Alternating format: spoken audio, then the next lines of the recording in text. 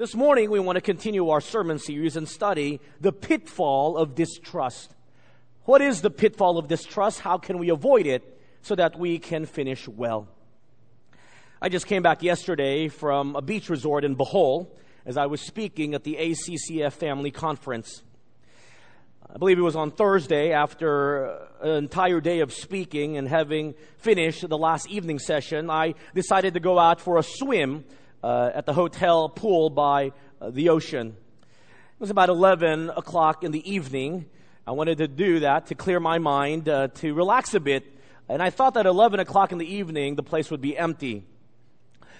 Well, to my surprise, when I got to the pool by the beach, there were about 100 Korean tourists who were still partying. And so it was very hard to swim, and so I tried my best, but then I just simply sat by the edge of the pool and just observed what in the world they were doing. I noticed that some of these Korean tourists were playing a very strange game of sorts. In this game, by the poolside, a group of men, who I shall let you know were quite drunk, wanted a volunteer to jump into their arms, and they would try to catch him. I noticed that there weren't a lot of volunteers, but someone eventually volunteered and moved back as he got a running start. And he jumped into the arms of the men who did not catch him. He fell down hard, face first, into that concrete sidewalk. Of course, all the guys were laughing at him as he's whimpering from pain on the floor. But I don't think he was laughing very much as his body hit the pavement hard. As I was watching this, I chuckled to myself a bit also. What a stupid man. To trust his drunk friends to catch him. As I thought about it and smiled, it dawned on me. This is the human life experience. We trust the world so much that we figuratively make a running start and jump into the arms of a world that doesn't care to catch us. In fact, it is a world that intentionally drops us as it laughs at us for trusting it in the first place. Now, if that sounds like someone you know, you've seen that in the life of an adult, who are you going to blame? You can blame the world all you want for dropping you, for not supporting you, as you trusted it so. But guess what? The only one to blame is you. To be foolish enough to trust someone or something that will only let you down. You have been suckered into the notion that somehow this world will embrace you with open arms. And so you put your trust into a society and a world that is so corrupt that they will drop you and laugh at you as you whimper on the ground at the end of your life, wondering what in the world happened. How was I so foolish? I hope that you will understand that what is important is that whom you choose to trust is one of the most important decisions that you must make today. That decision of whom to trust is to be made entirely by you and no one else, because there is no one else to blame. When you make a decision for whom to trust, it is a decision that you must make. I'd like you to turn with me this morning in your Bibles to the book of 2 Chronicles, chapter 14. I hope you have your Bibles. We expect in this church the responsibility that when you're going to come to worship God, that you have the responsibility to be prepared to worship Him. So turn with me in your Bibles, electronically or physically, to the book of 2 Chronicles, chapter 14, as we take a look at a king by the name of Asa. King Asa began well, but he ended very badly because he fell into the pitfall of distrust. He didn't think he needed to trust God faithfully throughout his entire life. And we'll see what happens to him. As you're turning to 2 Chronicles chapter 14, which is in the Old Testament, a bit of a background. After King Solomon ruled the nation of Israel, The nation was split by God because Solomon departed from the Lord. To the north, 10 tribes out of the 12 formed an alliance, calling itself the Kingdom of Israel. They were led by the king known as Jeroboam. In the south were 2 tribes out of 12, the biggest tribe being Judah, and so it was called the tribe or the Kingdom of Judah. And this is where the kingly line of David and Solomon continued. The north had no good kings, no kings that walked with God. The south had a series of good and bad kings. They fluctuated. What was Asa? Was he a good or bad king of the south? How did he begin? Let's take a look. 2 Chronicles chapter 14, beginning in verse 2. Asa did what was good and right in the eyes of the Lord his God. For he removed the altars of the foreign gods and the high places, and broke down the sacred pillars and cut down the wooden images. He commanded Judah to seek the Lord God of their fathers and to observe the law and the commandment. Notice that King Asa started off very well. He did what was right in the eyes of the Lord. He removed from the land all the foreign idols and led the people in the worship of the one true God, Yahweh. He led by example as he observed the law, and he asked the people to do the same. He modeled for the people how they were to live. And that's important. Young men and young women, if you're going to follow someone in the future, make sure you follow men and women who live out what they teach, who model first what they expect of you. The Bible tells us very clearly that King Asa did what was right in the eyes of God, not what was right in the eyes of men. If you remember from last week, if you were with us, the time of the judges were marked by men and women who did what was right in their own eyes. But here, King Asa changed that. King Asa did what was right in the eyes of God. My friends, this morning, the standard by which right and wrong is not based on what you decide is right or wrong, or what the world decides is right or wrong. What is right and wrong is based on what the Word of God tells us is right and wrong. And that's why you and I need to read the Word of God. Instead of asking others what they think on the matter, instead of deciding because you have an opinion on the matter, you should be asking yourself, what does the Bible say? 90% I believe of what we go through trying to discern the will of God can be answered if we only look into the Scriptures, to search out the Word of God, to see the biblical principles for how we are to live, the right and the wrong of this life. This is the standard by which we gauge the right and wrongs of life. And that's exactly what King Asa did. And with obedience to God, look what was the result. Verse 7. And Asa said to Judah, let us build these cities and make walls around them, and towers, gates, and bars, while the land is still yet before us. Note this, because we have sought the Lord our God, we have sought Him, and He has given us rest on every side. So they built and prospered. Asa acknowledged to his people that the Lord God gave them peace and prosperity because they did what was right in the eyes of God. And that's what everyone is looking for today in this world. They're looking for peace and they're looking for prosperity. And that's why God greatly blessed King Asa. Here he was destined to be one of the great kings of Judah in the mold, in the example of his great forefather, King David. God gave King Asa both peace and prosperity. My friends, God isn't so difficult to understand. From the Old Testament to the New Testament, the general principle throughout Scripture is so simple. If you obey me, I will bless you.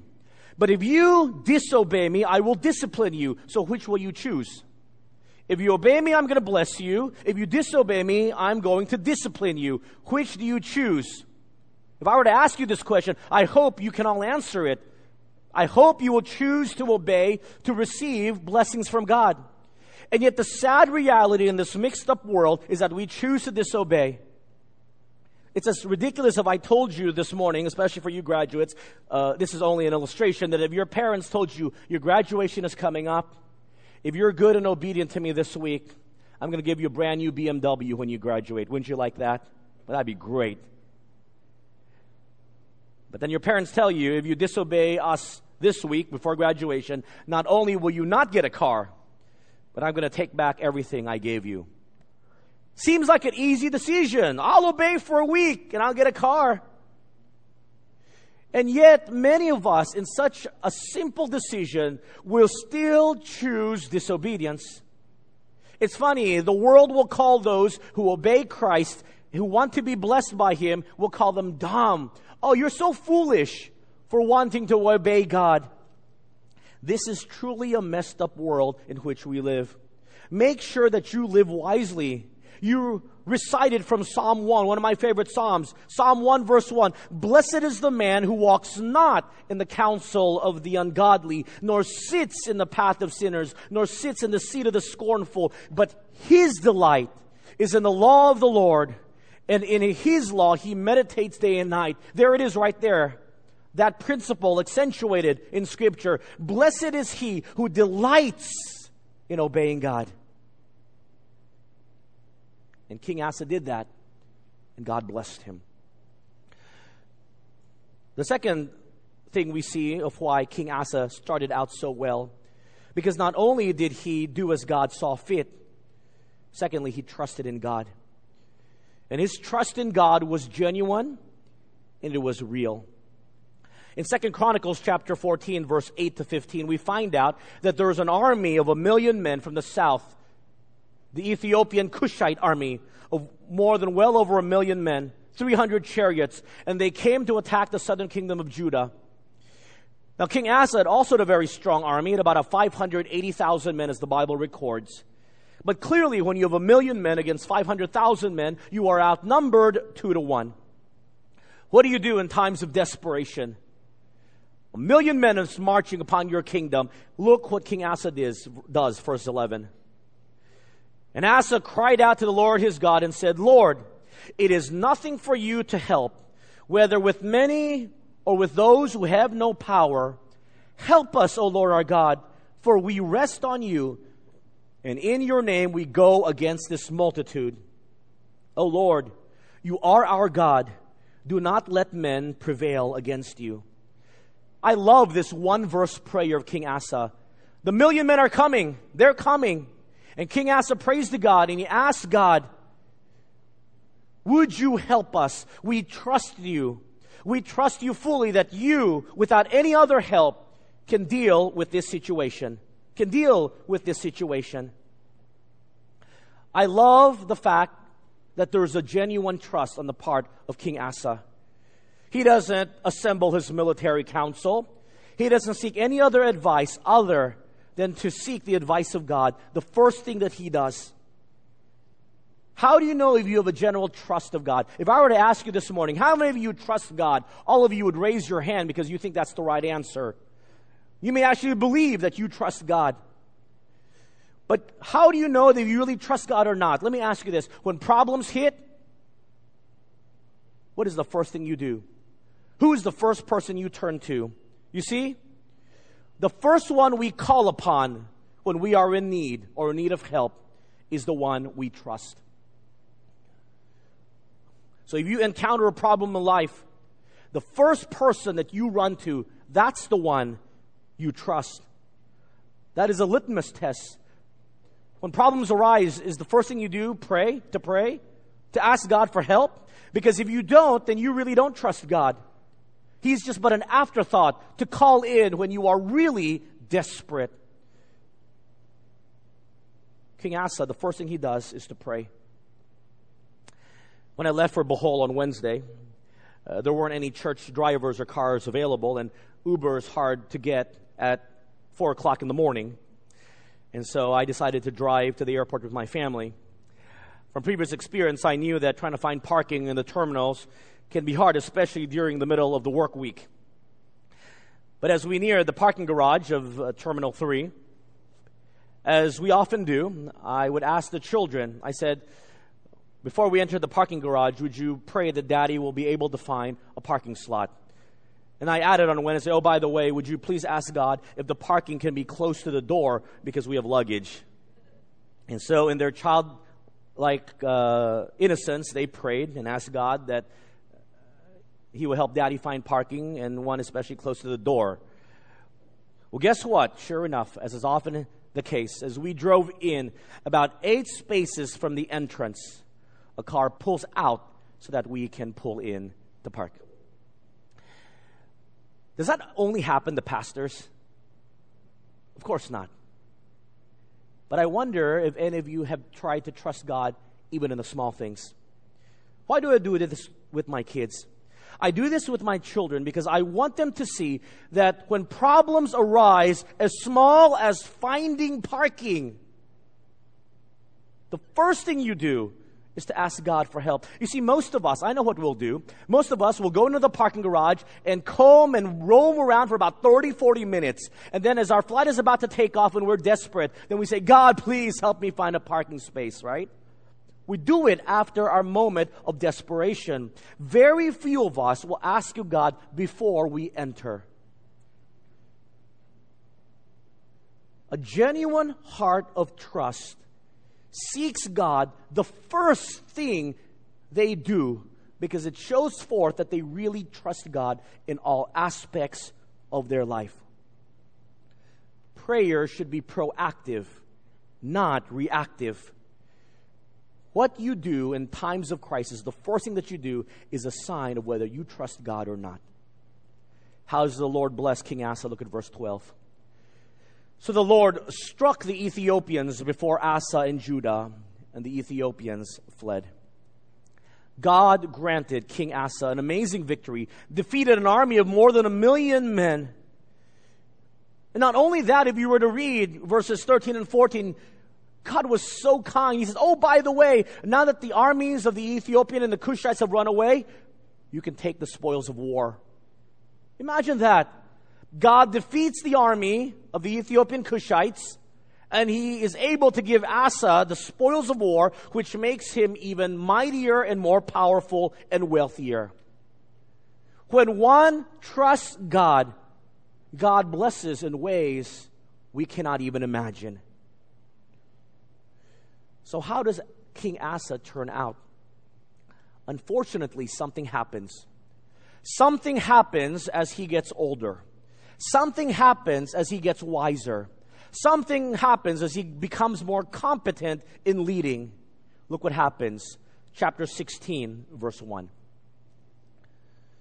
In the 36th year of the reign of Asa, Baasha, king of Israel, came up against Judah and built Ramah, that he might let none go out or come in to Asa, king of Judah.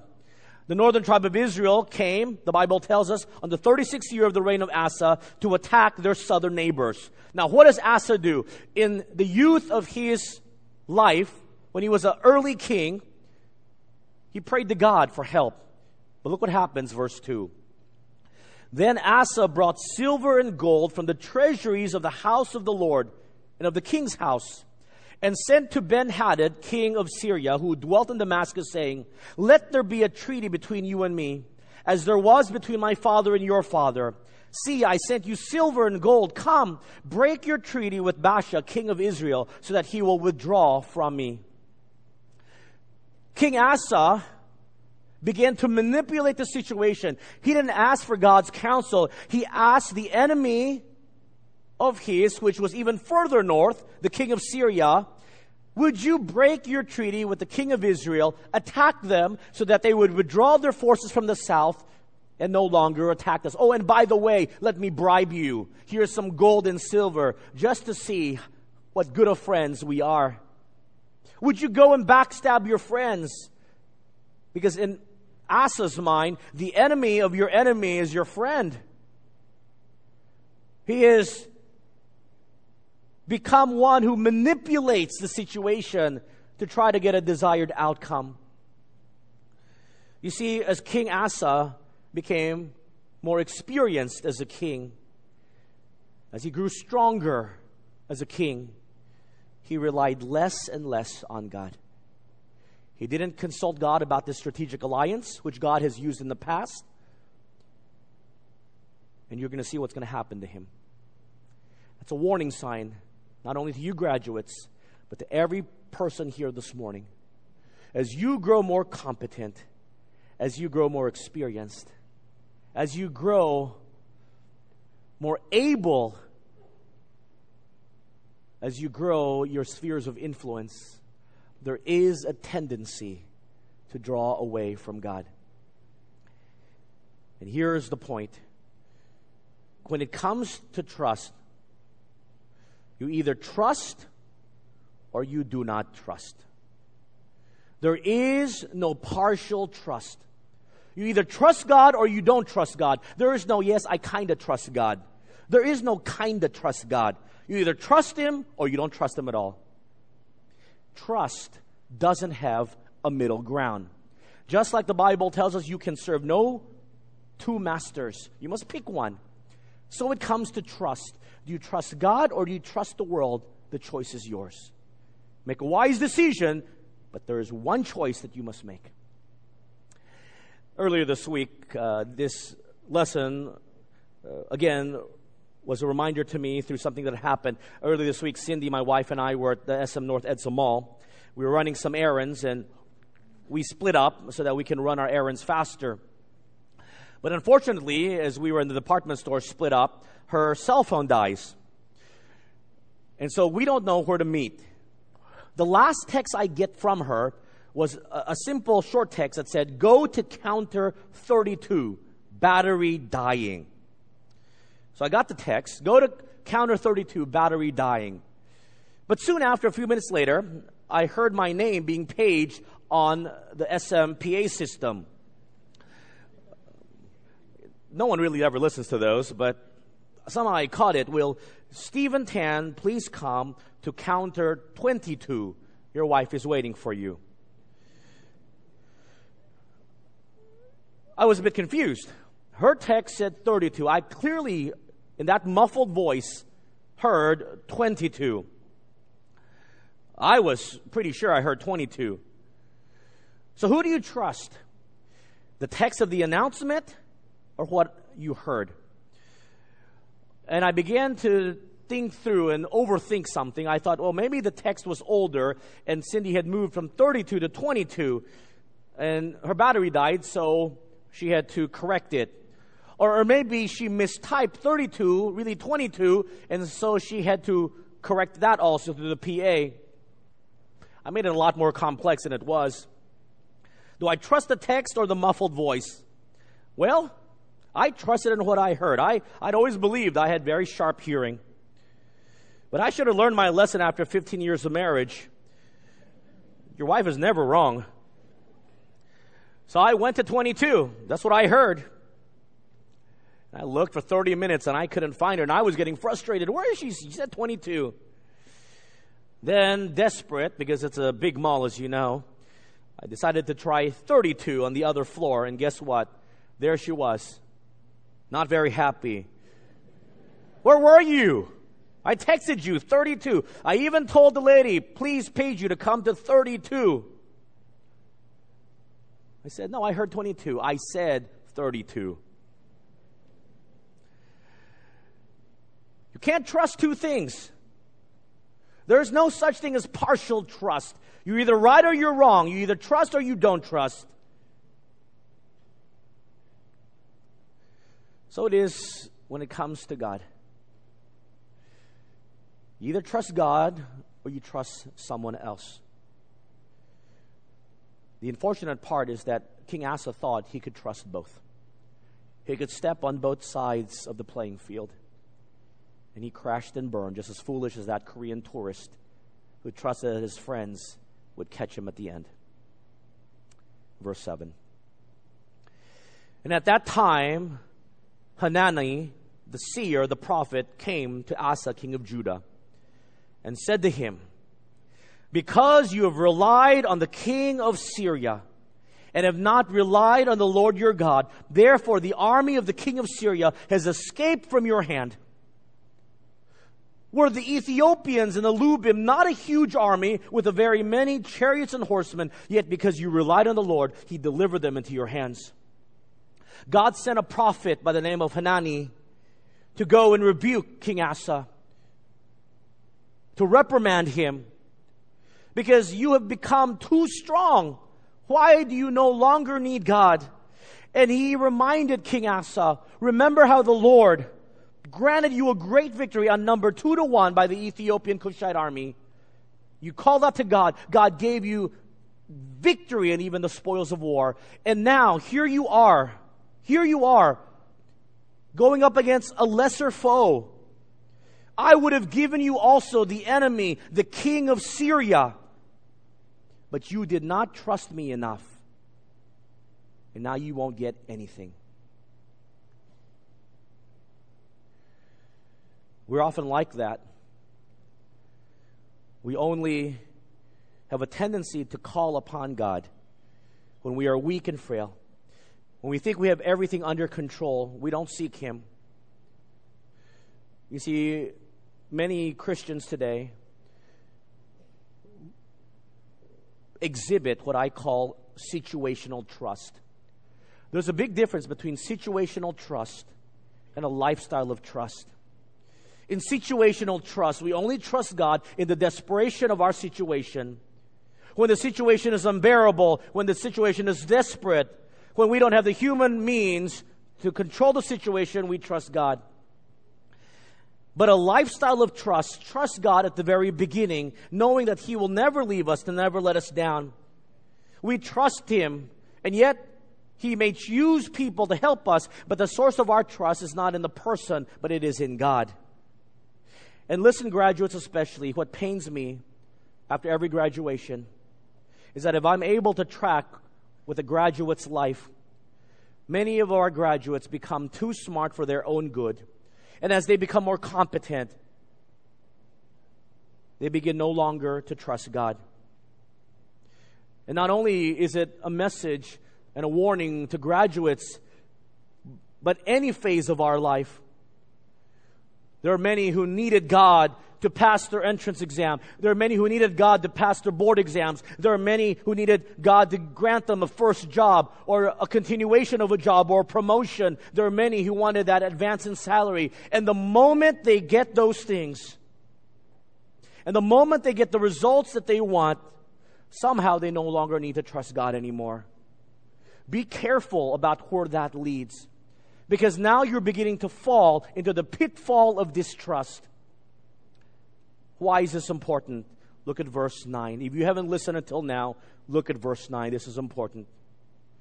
For the eyes of the Lord run to and fro throughout the whole world, to show Himself strong on behalf of those whose heart is loyal to Him. In this, you, King Asa, have done foolishly. Therefore, from now on, you shall have wars. Hanani, the prophet, told King Asa something very important.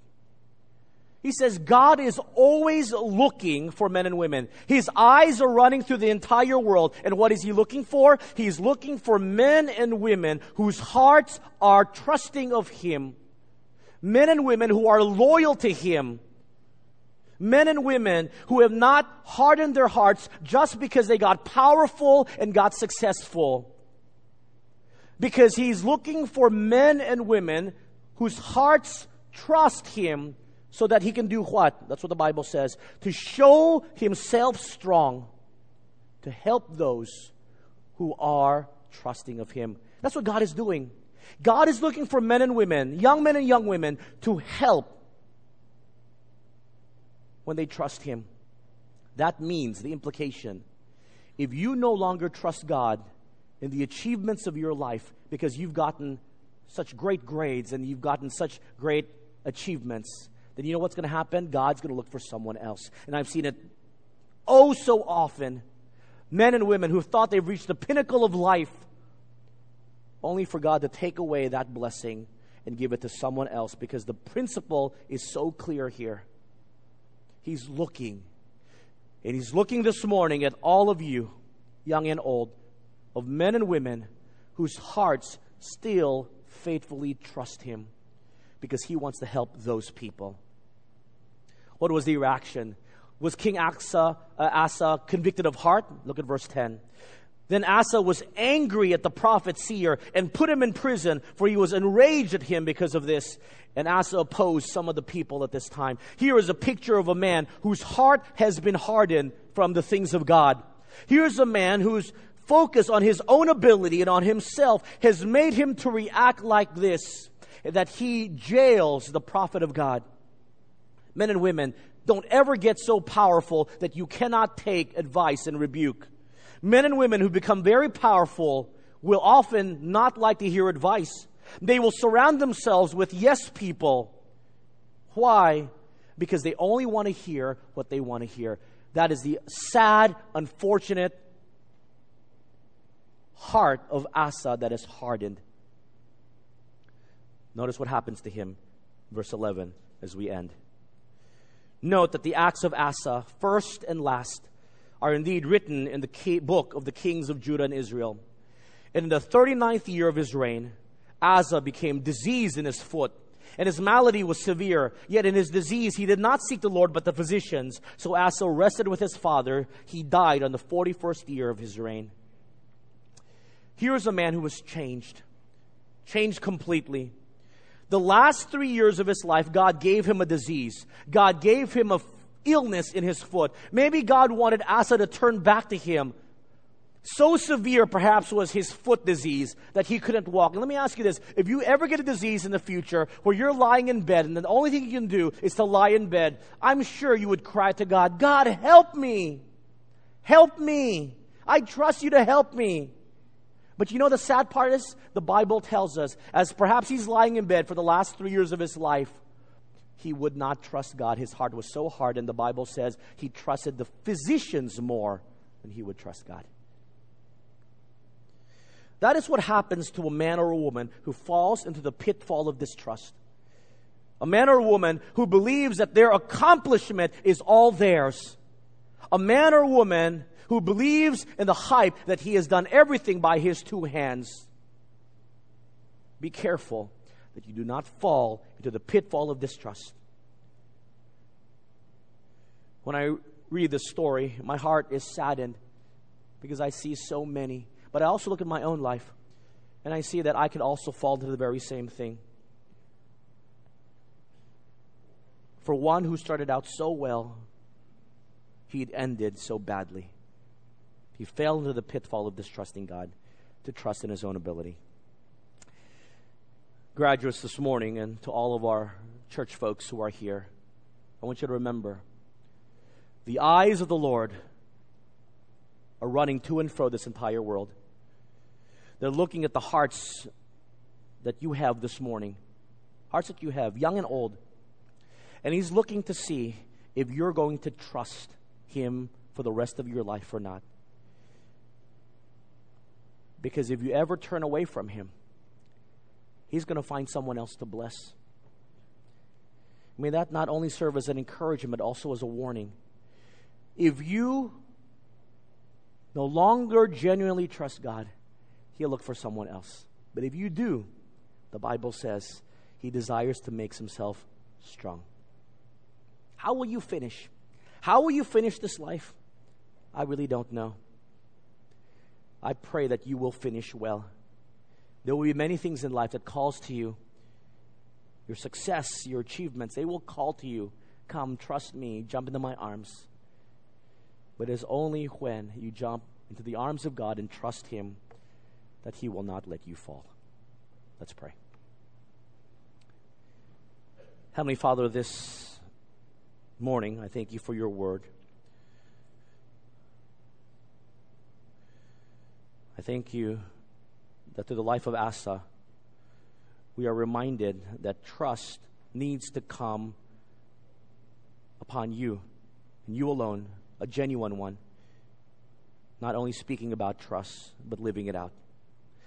I pray especially for these graduates, as they will be very successful in life because you have given them such great talents. I pray that they will never forget where that talent comes from. Lord, help them. Help all of us that we will avoid the pitfall of distrust so that we will finish well. We humble ourselves before you. We ask that your strength will be what strengthens us. In Jesus' name we pray. Amen.